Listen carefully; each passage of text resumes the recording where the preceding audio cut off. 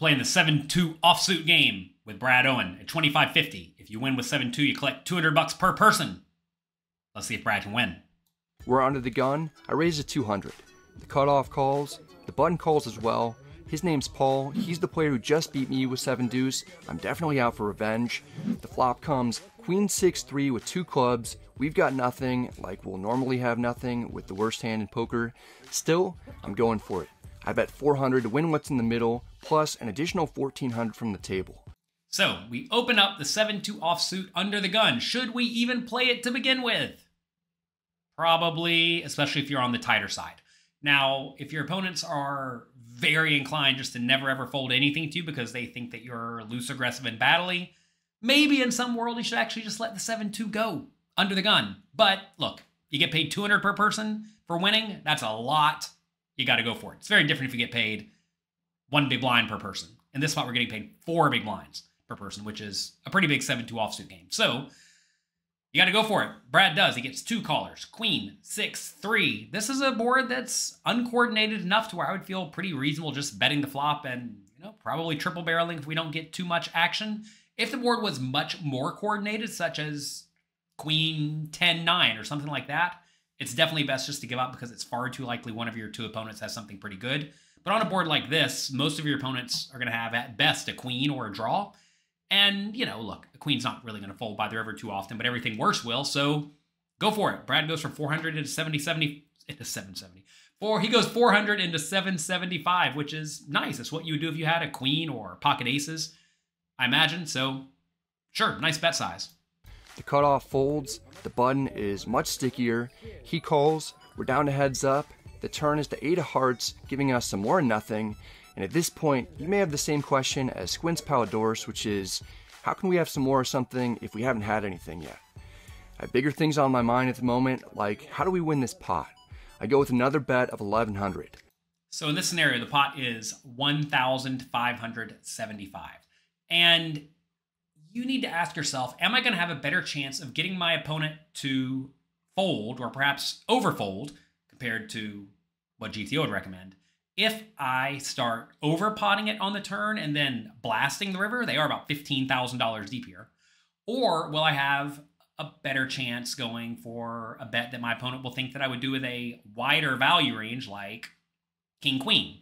And it definitely depends player to player. Some players will drastically overfold if you overpot it on the turn. If you go for 1,800 in this situation, as to be fair, you wouldn't mind doing with a hand like Ace-Queen, King-Queen, Pocket Kings, a hand that's almost always good but vulnerable, then I definitely think that a large bet is ideal because most people are not going to find an adequate amount of bluffs with flush draws and straight draws. They just don't go for overbets. And I will say in general, across the board, in most cash games, not necessarily 25-50, but in most cash games, almost no one overbets often enough. And for that reason, I do think you will get a lot of overfolds to that bet size, unless your opponent thinks that you would only overbluff or drastically overbluff with the 7-2. So you have to be a little bit careful in this spot when you are playing the 7-2 game. We actually discussed this concept thoroughly in the advanced cash game course that you can watch right now at pokercoaching.com. We'll put links down there below. Anyway, Brad does go for a bet of 1,100, which I think is much more consistent with a hand like Queen-Jack or King-Queen, something like that. Now, the question becomes, will the opponent think that Brad's going to be betting those hands in that manner, or is he going, again, just going to heavily weigh him towards bluffs? And it's tough to know without knowing who the opponent actually is. But look, I think it's fine to keep betting. I mean, you get paid a ton of extra money whenever you win with a 7-2, so you might as well go for it. The button just doesn't want to let us have it. He calls. This has turned into a big pot, and we don't want to get too carried away trying to win with 7 deuce. The river is the 5 of spades. Pause. Slow down, Brad. Brad likes to talk quickly, almost as fast as I do. The river is the 5 of spades. The pot is $3,775, and we have something like 13,000 remaining in our stack. In this situation, playing the 7-2 offsuit game, what do you think Brad should do in this spot? Do you think he should check and just give up? Do you think he should check, looking to check raise? Do you think he should bet 1,700 for about a touch less than half pot? Do you think he should pot it? Or do you think he should rip it all in for about 3 times the size of the pot? Take a second, think about it, and let me know in the comment section below what you would do. In this spot, I think we really only have two good options.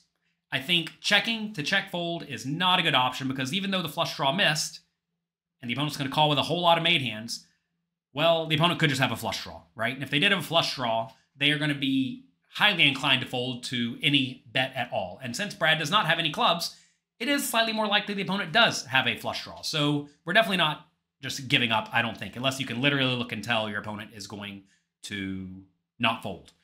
Should we check raise? Definitely not. If you check and your opponent has king high busted clubs, well, that's a disaster. And if your opponent has a random 6 or an 8 or a rivered 5 with something like ace 5 of clubs, that's a disaster. So we cannot check looking to check raise because there are a lot of marginal hands in the opponent's range that will not feel inclined to bet. So checking and giving up, out of the question. Check raising, out of the question. What about going all in? Should we ever rip it all in for 3x pot? I don't think so in this situation, just because Brad is not going to have the nuts very often at all in this spot, and every once in a while, the opponent is going to show up with something like 9-7 of clubs, or just some splashy 9-7 of diamonds that decided to float the flop in position, and then picked up a draw on the turn, and then made the nuts on the river. Now, I realize a lot of players won't even play the 9-7 suited pre-flop, but in a lot of loose, splashy cash games, they will. They may even play 9-7 offsuit on the button. Also, the opponent could have 7-4 suited, right? They could have sets if they were the slow playing type, right? So I don't think we want to be blasting in this spot, mainly because we have no or almost no combinations of straights in our range, and you don't really want to jam it all in for 3x pot with pocket queens because you really block the opponent's calling range. So I don't think we want to have any shoves in this scenario, or at least not very many at all.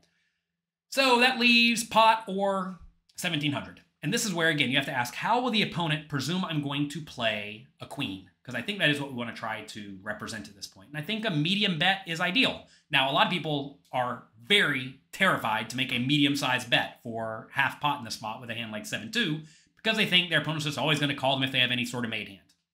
And, you know, maybe they will. If your opponent's going to look you up when they have 7-6 suited for, you know, third pair, then, yeah, you should probably use a bigger bet size.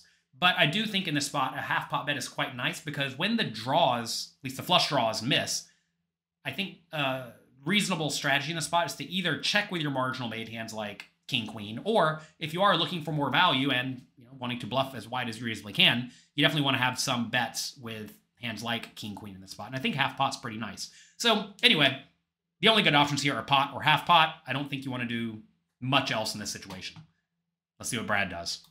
It's not as if there was a card that was going to give us the winner, but this one isn't all that bad since we at least have removal to 9-7 and the flush draw miss. I don't need to bet too much to get mediocre or high card hands to fold, plus sometimes when you go for the smaller sizing it looks less like a bluff because it seems like you want to get called, which could, in a backwards way, induce more folds while we risk less. I go that route and fire a third barrel for 1700. I love it. Brad nailed it. He's probably going to get looked up by 7-6, but I like this bet size. I'm hoping it'll appear like I have top pair or better, and perhaps I bet larger percentages of the pot on the flop and turn to charge flush draws. Then, when those missed, I'm trying to get paid with a made hand on the river. The button gets a sense that I'm going for value. This feels like the queen. Can't be the queen. That ass. No, I really can't be the queen. We get some good news that he doesn't have top pair and he's at least contemplating a fold. When you're playing at this table, the 7 deuce is always at least in the back of your mind though. You kind of against your 7 deuce size thing, wouldn't it? Yes, it would be, Paul. Don't even worry about that possibility. It's just too outlandish. Alright, I'll take it. Oh my god, dude! I literally said it. Pay the man. Pay the man his money. Just 200. We've got money flying at us from all different directions as we return the favor with 7 deuce to win back everything we lost with pocket 8s, plus a little more for our effort. It feels good to get that bluff through. Our play works out just as we drew it up. We were thinking one step ahead, and it pays off. Wow, man. I never thought he'd bluff for that size. Yeah. Nice. It's a key win that comes when I really needed to get things going back in the right direction. That's exactly it. You make a half pot bet. Why would you ever bluff for half pot? Well, you're a good, strong poker player. Good job. Good luck, Brad. Congrats on the win. Good luck, Brad. Good luck to all of you, because I know you all are going to try that at home in your games. Don't be shocked when your opponent calls with a 7-6. But worked out for Brad this time. That's it for today. Click the like and subscribe button before you leave, and I'll talk to all of you next time.